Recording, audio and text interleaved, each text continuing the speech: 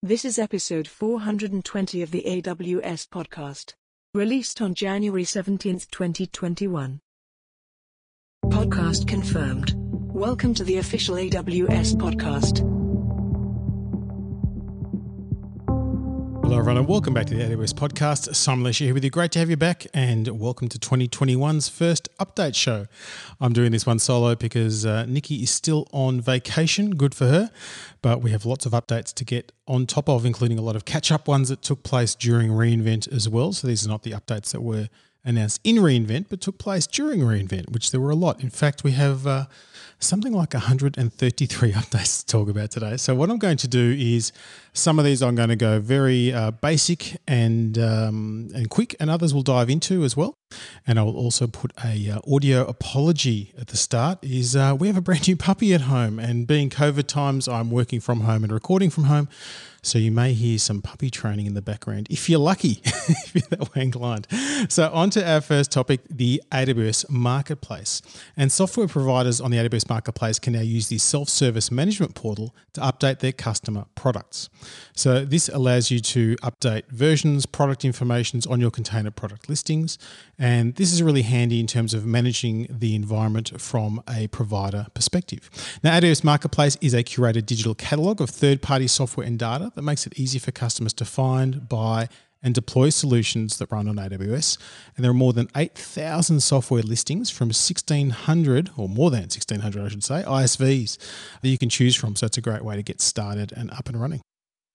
Moving on to the topic of analytics, we're happy to introduce AWS Data Exchange Publisher Coordinator and Subscriber Coordinator. These are new AWS Solutions implementations that automate the publishing and consumption of data via AWS Data Exchange.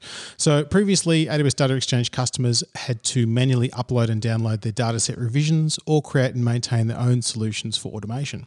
With these solutions, you can now reduce the operational burden of manual processes and bypass the engineering complexity of building custom automation.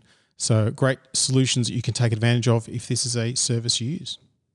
AWS Data Exchange datasets now easily available for visual transformation using AWS Glue Data Brew via console integration. So we spoke about AWS Glue Data Brew as part of our reInvent episodes, and now it is integrated into the console for AWS Data Exchange. So what this means is you can take the data that you're getting access to and manipulate it and adjust it accordingly. So what's nice is you get access to a diverse selection of thousands of third-party data products from more than 150 data providers.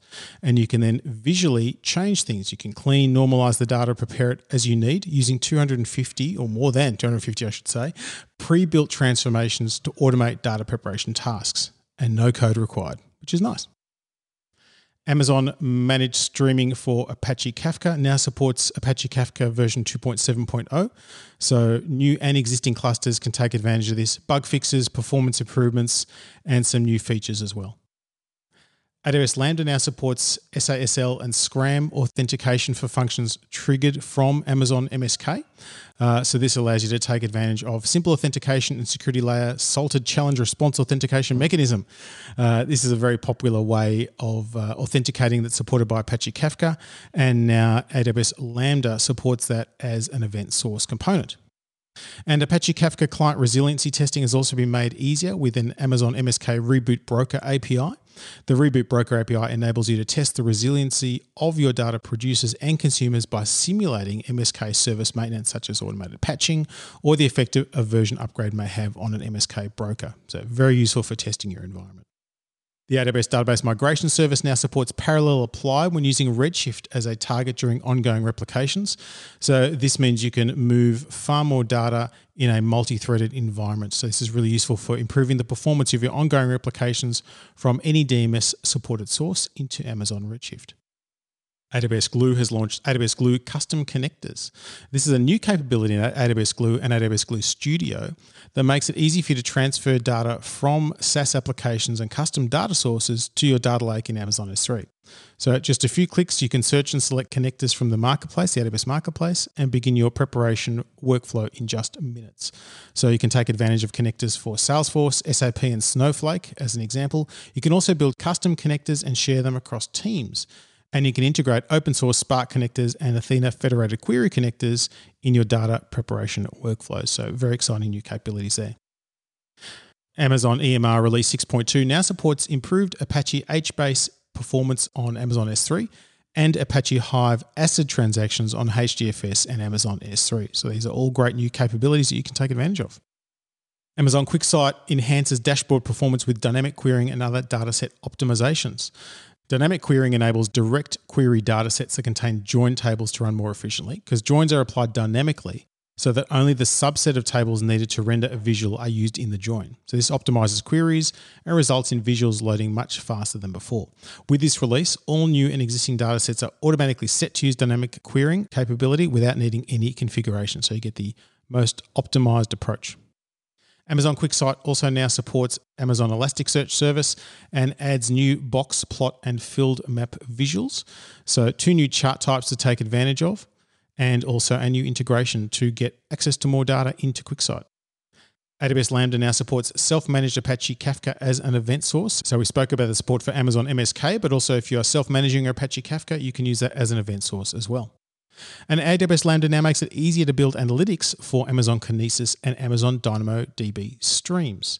So for no additional cost, you can now build sum, average, count, and do other simple analytics functions over a contiguous non-overlapping time window, also called a tumbling window, of up to 15 minutes per shard. And this means customers consolidate their business and analytics logic into a single Lambda function, reducing the complexity of their architecture. AWS Lambda has also launched checkpointing for Amazon Kinesis and Amazon DynamoDB streams. So this allows customers to automatically checkpoint records that have been successfully processed using a new parameter called function response type. When customers set this parameter to report batch item failure, if a batch fails to process, only records after the last successful message are retried. So this reduces duplicate processing and gives you more options for failure handling. Amazon EMR Studio is now available in public preview, which makes it easier for data scientists to build and deploy code. It's an integrated development environment, or IDE, that makes it easy for you to visualize, debug data engineering and data science applications that are written in R, Python, Scala, and PySpark. EMR Studio provides fully managed Jupyter notebooks and tools like Spark UI and Yarn Timeline Service to simplify debugging. It also uses AWS SSO to later log in directly with your corporate credentials without logging into the AWS console. You can now simplify running Apache Spark jobs with Amazon EMR on Amazon EKS. So this is a new deployment option for EMR that lets you run Apache Spark on the Amazon Elastic Kubernetes service. So if you already use Amazon EMR, you can now run those EMR-based applications with other types of applications on the same EKS cluster to improve resource utilization and to simplify infrastructure management across multiple AWS availability zones. If you run really big data frameworks on EKS, you can now use EMR to automate provisioning and management, and you can run Apache Spark up to 3 times faster. With this deployment option, you can focus on running analytics workloads, while Amazon EMR on Amazon EKS builds, configures, and manages containers. So it takes away a lot of the old undifferentiated heavy lifting. We're happy to announce a preview of AWS Lake Formation features, transactions, row-level security, and acceleration. So these are new capabilities that give you more access to governed tables, the ability to have a new Amazon S3 table type that supports atomic, consistent, isolated, and durable transactions. And it also now allows us to automatically compact and optimize storage of governed tables in the background to improve query performance. Amazon Redshift has launched the RA3 XL Plus nodes with managed storage. This is the latest generation node type and allows you to scale compute and storage independently. And this particular instance type is the newest and smallest member of the RA3 node family and allows you to size your cluster based primarily on your compute needs. So now with the introduction of the RA3X Plus, you have even more compute sizing options. So the RA3 XL Plus nodes offer 1/3 compute or 4 vCPUs and a memory of 32 gigabytes compared to the RA3 4X Large at 1/3 of the price. So it allows you to have finer control over how you apply your compute resources. Amazon Redshift introduces data sharing into preview.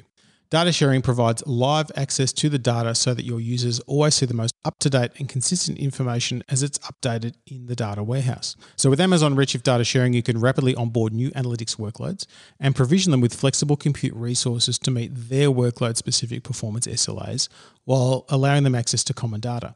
So data sharing allows you to share live, transactionally consistent data by leveraging Amazon Redshift managed storage across different clusters without the complexities and delays usually associated with data copies and data movement. So it makes it easy to bring everything together. Now, good news, there's no additional cost to use data sharing on your Amazon Redshift clusters. Amazon Redshift announces support for native JSON and semi-structured data processing. This is available in preview. And we talked a little bit about this in the reInvent times, but basically this is a preview of native support for JSON and semi-structured data based on the new data type Super.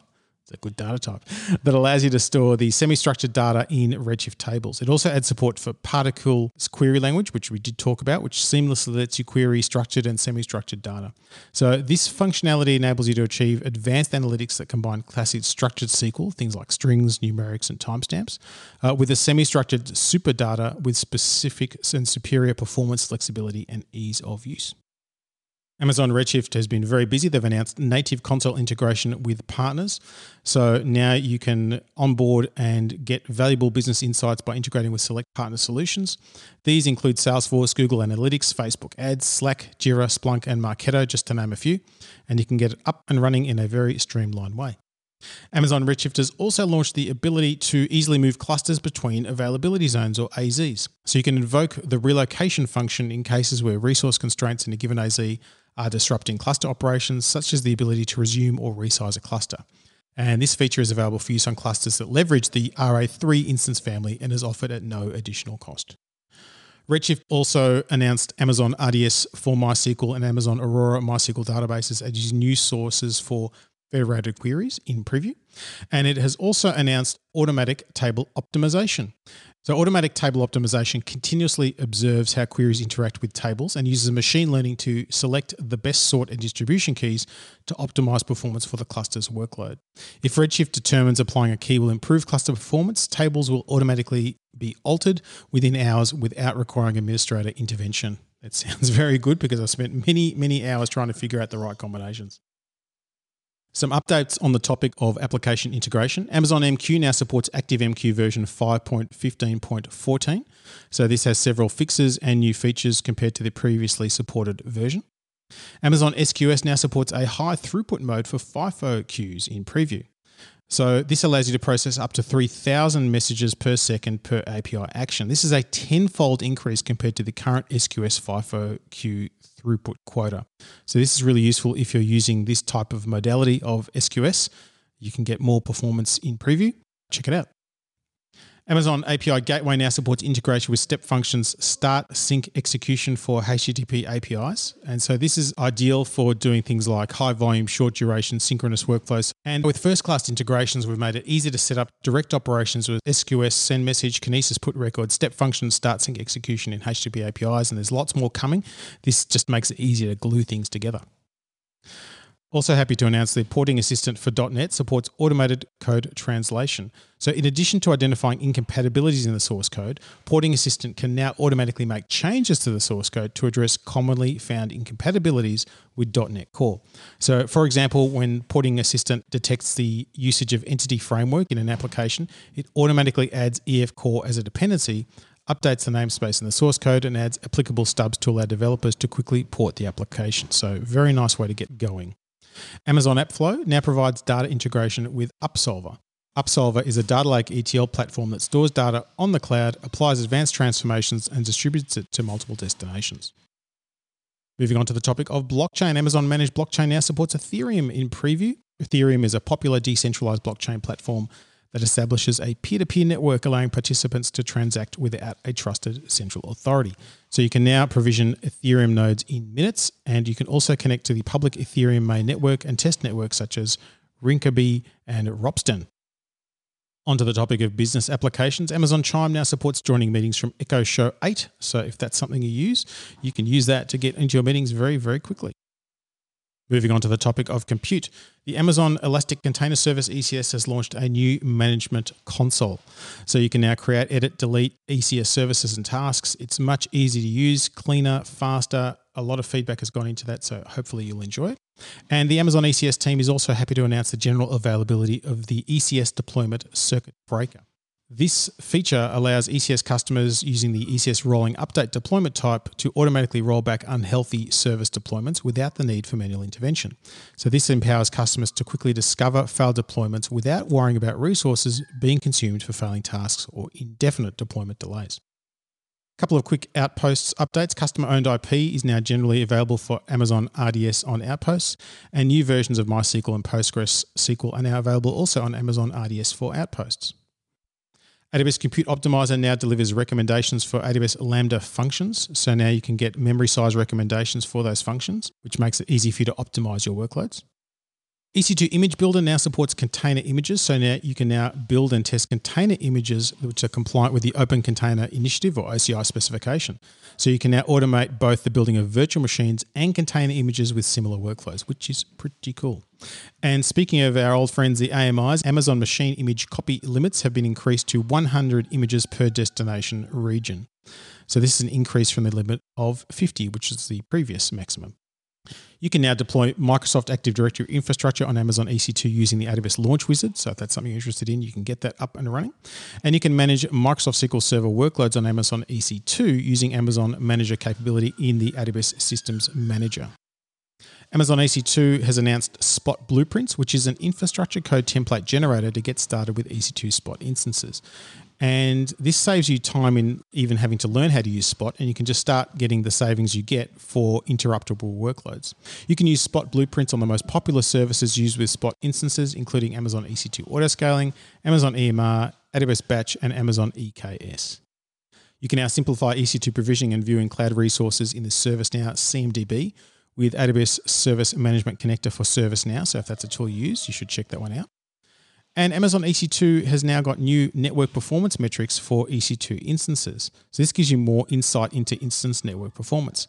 The new metrics inform customers in real time of network traffic which is impacted where instance allowances for inbound and outbound bandwidth, packets per second, and connections tracked, and PPS to link local services are exceeded. So you get better visibility of what's going on. Amazon ECR has announced the cross-region replication of images. So if you use the Amazon Elastic Container Registry, you have a simple and easy way to copy those images across regions for backup and for distribution. And finally, for compute, host resource groups now provide APIs along with the ability to add dedicated hosts to further simplify your bring your own license experience. So some license types, things like Windows Server and SQL Server, require a dedicated physical server. This capability allows you to specify your management preferences for dedicated hosts, such as host allocation, host capacity utilization, and instance placement at the time of onboarding. Onto the topic of cost management. Cost and usage report is now available to member or linked accounts. So member accounts in an AWS organization can now set up cost and usage reports containing the specific cost and usage data just for their account. So this gives you that account level insight that you may have been looking for. AWS Cost Anomaly Detection is now generally available. So this is a free service that monitors your spending patterns to detect anomalous spend and provide root cause analysis. So it helps you really avoid those cost surprises and enhance those cost controls. Onto the topic of customer engagement. Amazon Connect now supports sharing attachments in chat. This makes it easier than ever to help resolve your customer support needs. The Amazon Connector CTI adapter for Salesforce now supports Contact Lens. So if that's a capability you're using, you can now integrate it very quickly.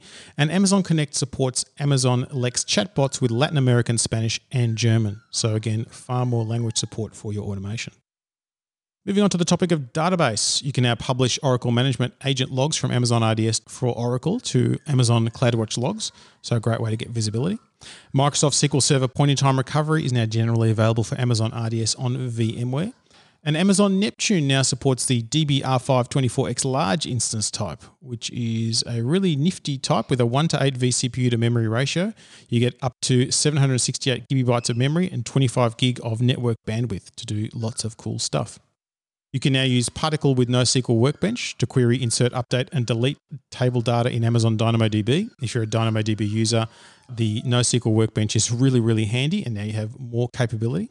And related to that, Particle for DynamoDB is now supported in 23 AWS regions, so get your hands on that one.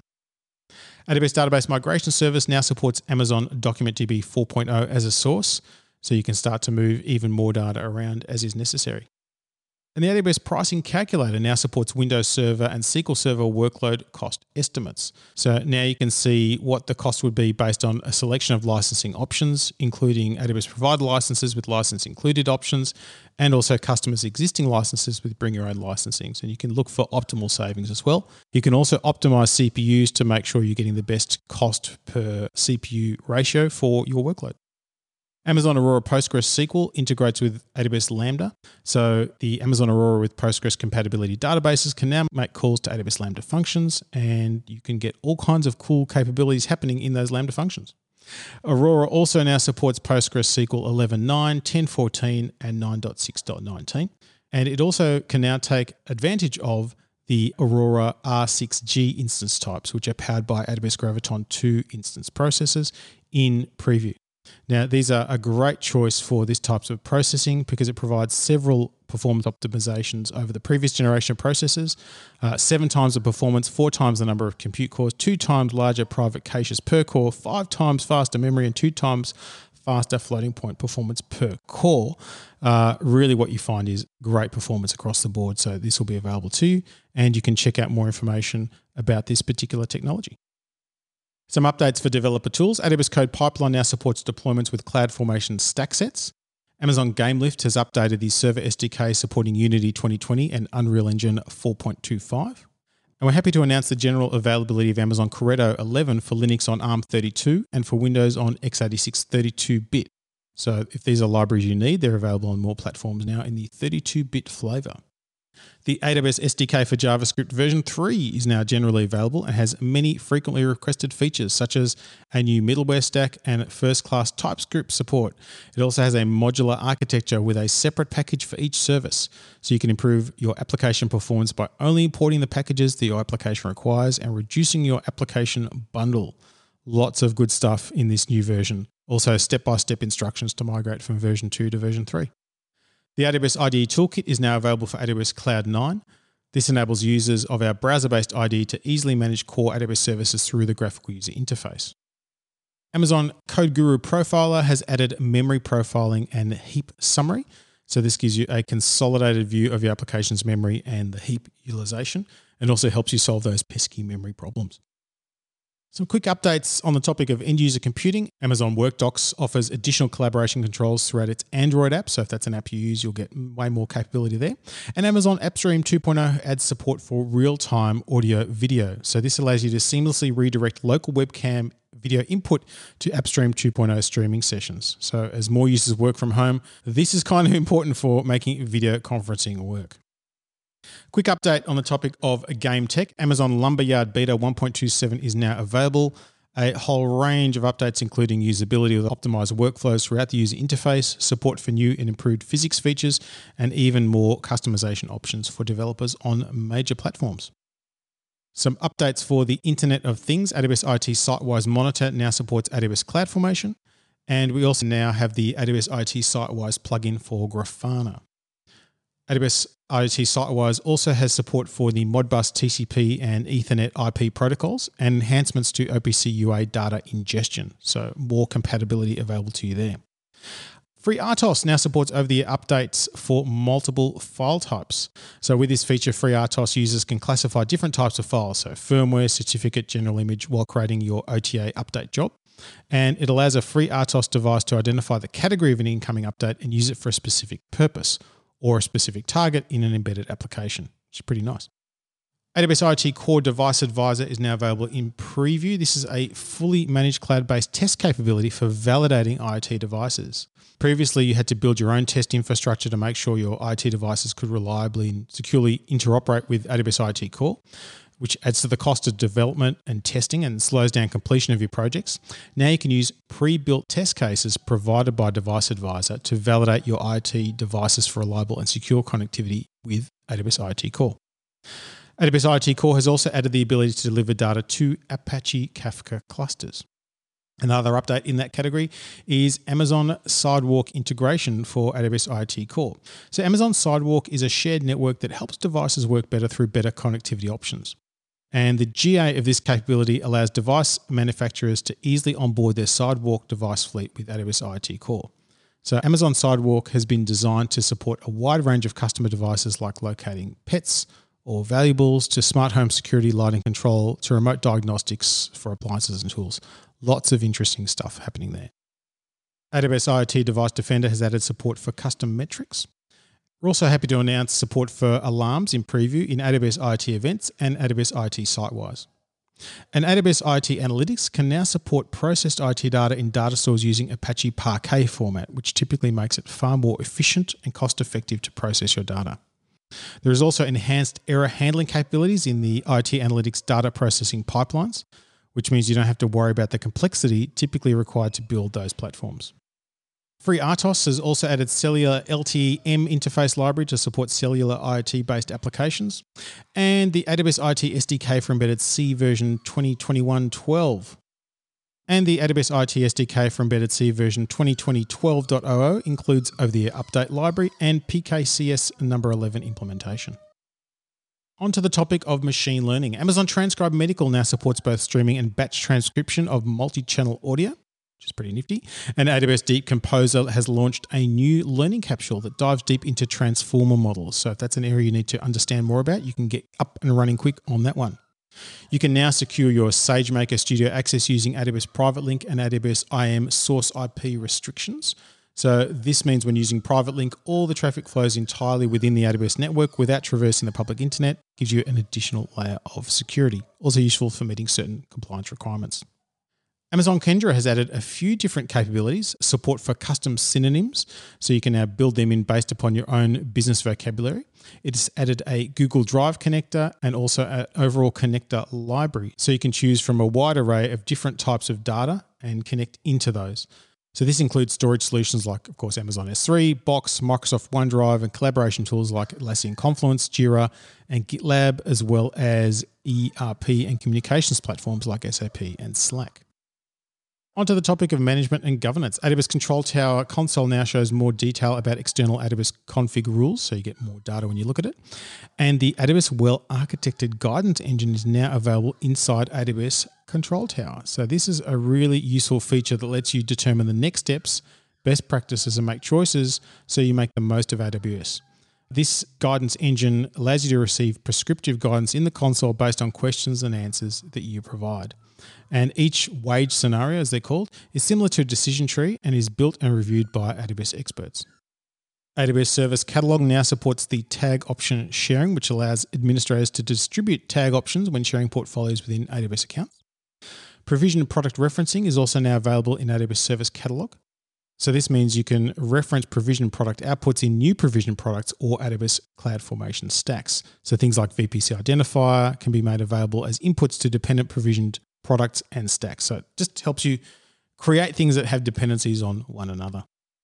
AWS Config is pleased to announce the availability of process check rules. That is in addition to the config manage rules, custom rules, and remediation actions. Process check rules help you track resource agnostic tasks as part of different compliance frameworks and operational best practices. You can add process check rules to new and existing conformance pack templates in your account. So unlike rules and remediation actions in AWS Config, which are used to automatically evaluate the compliance of specific AWS resources, the compliance status of a process check rule is manually administered and set by you through the console or using the Put External Evaluation API. And 2 new sample conformance pack templates for operational best practices for CIS benchmarks level 1 and 2 are available, and these include process check rules to match specific controls. AWS Config also launched the ability to save advanced queries, so you can customize a sample query or write your own and save it with name, description, and tags, and you can use it many, many times.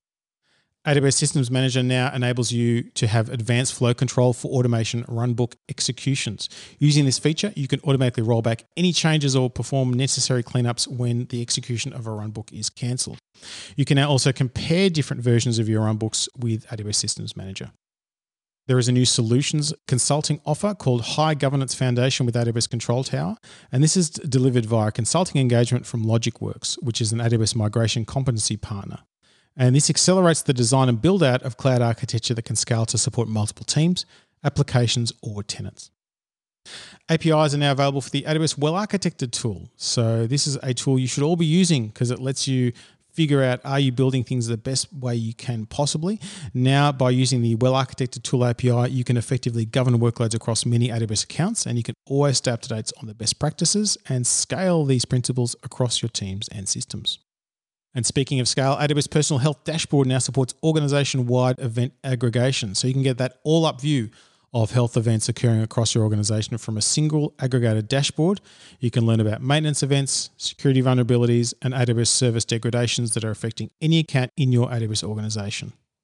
This comes at no additional cost and does not require a premium AWS support plan. Service quotas now support tagging and attribute-based access control, or ABAC. You can now attach tags, you can attach user-defined attributes to applied quotas, which means you can easily identify, classify, or categorize applied quotas in your account. And these are overrides that are specific to your account that you've been granted to you in the past. And you can use these to now also authenticate.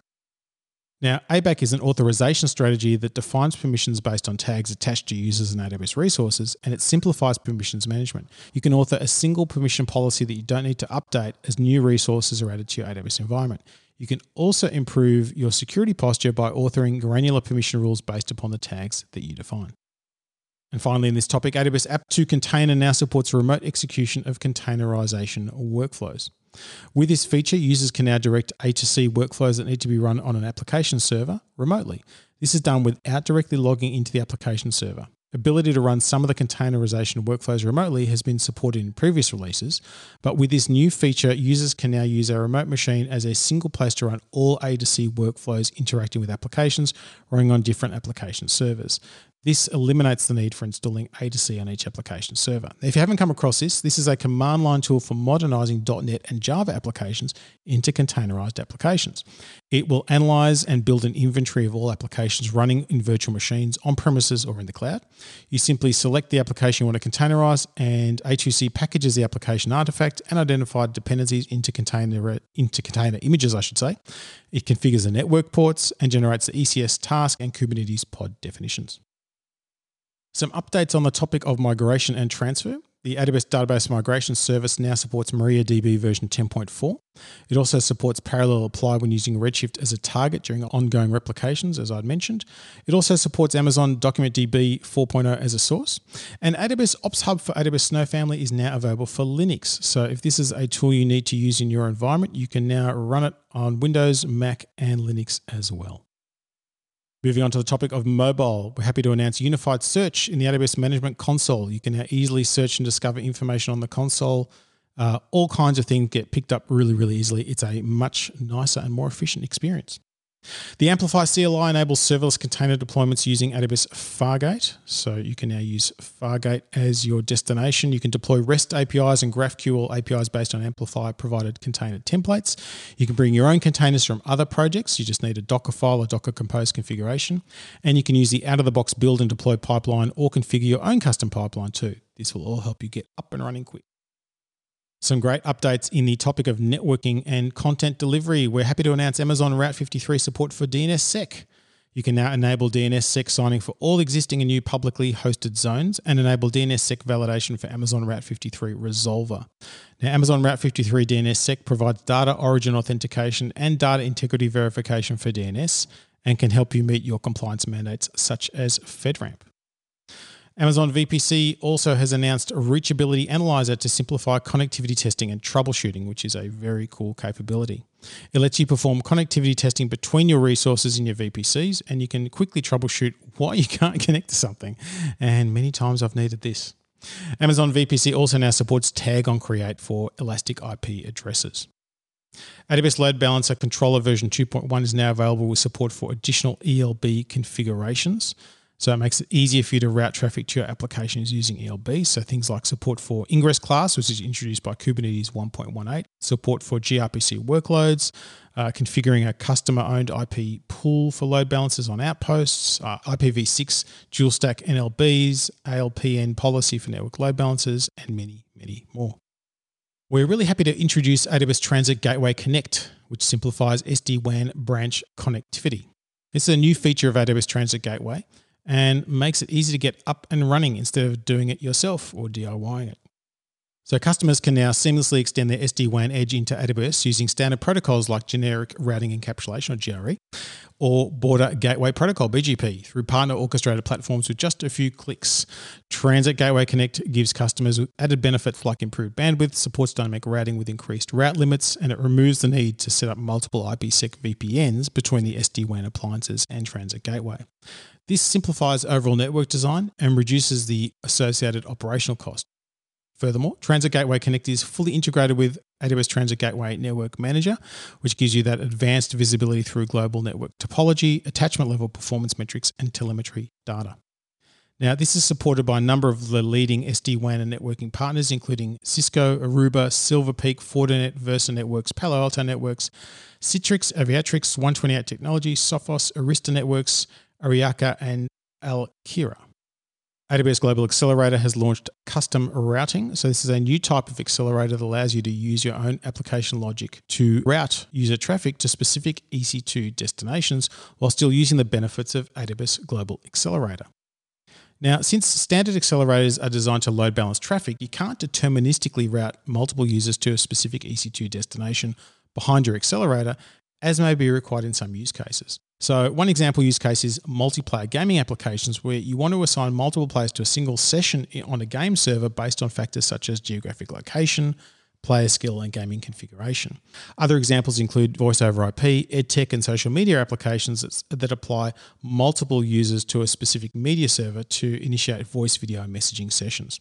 Starting today with a custom routing accelerator, you can route multiple users to a specific EC2 destination in a single or multiple AWS region by directing them to a unique port on your accelerator. This makes it easier to integrate your global accelerator with your application logic, things like matchmaking services or session border controllers, etc. that you might use. Super powerful, super handy way to get up and running quickly. And AWS customers can now use industry standard IGMP to easily deploy, manage, and scale multicast applications in the cloud. Woohoo, multicast. IP Multicast on AWS Transit Gateway helps customers build multicast applications in the cloud and distribute data across thousands of Amazon VPC networks. Now, the nice thing is AWS Transit Gateway dynamically adds and deletes multicast members based on the IGMP protocol interactions. Many on-premises multicast applications require IGMP to dynamically add and remove multicast group members. With native IGMP supported on AWS Transit Gateway, customers can now easily lift and shift workloads to AWS Cloud without requiring changes to applications or networking configurations. This also gives you real-time visibility into the multicast network and enables customers to accurately keep track of group membership changes over time. Next, a couple of updates on quantum technologies. Amazon Braket now supports PennyLane, which is an open source software framework for hybrid quantum computing. Amazon Braket Tensor Network Simulation now supports 50-qubit quantum circuits. So this is particularly powerful for sparse circuits, circuits with local gates, and other circuits with inherent structure. Moving on to the topic of security, identity, and compliance. New IAM condition keys for Amazon S3 limit requests to buckets owned by specific AWS accounts and to specific TLS versions. This helps you write simple policies that restrict access to your buckets based on the AWS account ID of the bucket owner or by the TLS version used by the client. So these are very handy. AWS Single Sign-On now supports Microsoft Active Directory synchronization. And Amazon GuardDuty adds 3 new threat detections to help you better protect your data stored in S3. Discover S3 Malicious IP Caller, Exfiltration Malicious IP Caller, and Impact Malicious IP Caller. You can now use AWS Secrets Manager to rotate your AWS Data Migration Service source and target database credentials. Good way to keep things secret, as they should be. And AWS Artifact makes compliance documents easy to download and share. You no longer are required to execute a non-disclosure agreement or NDA before downloading any AWS compliance reports from the AWS Artifact service. As such, we've removed the click-through NDA requirement for most compliance reports. Instead, we have applicable terms and conditions on the first page of every compliance report in AWS Artifact. That details the circumstances under which customers can distribute the applicable report. Amazon AppFlow now stores credentials in customers' AWS Secrets Manager account. So again, keeping everything nice and secure. And we've now introduced attribute-based access control, or ABAC, for the AWS Key Management Service. So you spoke a bit about ABAC earlier on. The Key Management Service now also supports that for a range of capabilities. AWS Security Hub now supports bidirectional integration with ServiceNow ITSM. So if those are things you use, that will be interesting to you. And AWS Security Hub now integrates with AWS Audit Manager for simplified security posture management. And finally, on our long journey today, the topic of storage. Amazon FSx now supports on-premises access from additional IP address ranges. So this means that today customers can now access FSx for Windows File Server and Amazon FSx for Lustre file systems from non-RFC 1918 IP addresses. Also, Amazon FSx for Windows File Server customers can now also join their file systems to on-premises Active Directories with non-RFC 1918 IP addresses. So before today, you were limited to only those networks that had ranges like 10.0.0/8, 172.16.0.0/12, or 192.168.0.0/16. Today's launch gives you far more flexibility because you get access to more ranges that you can use. Amazon Data Lifecycle Manager now supports copying of EBS snapshots across accounts. So now you can automate the copying, and also those copies will be encrypted using a different customer master key using Amazon Data Lifecycle Manager. And so this can help you support your disaster recovery needs, which means that you have data available in different locations, but accessible when you need them. And finally, multi-attach support is now available on Amazon EBS provisioned IOPS volume type IO2.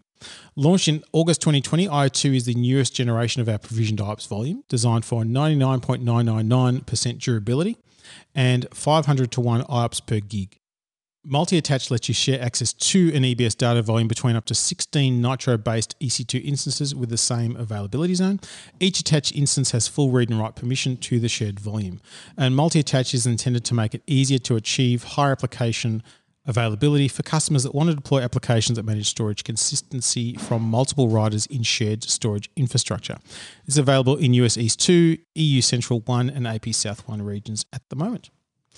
So that's it, a big catch up. Hopefully there was something for everyone there. Certainly there were some interesting things for me. As always, we do love to get your feedback. AWSpodcast@amazon.com is the place to send that. And until next time, keep on building.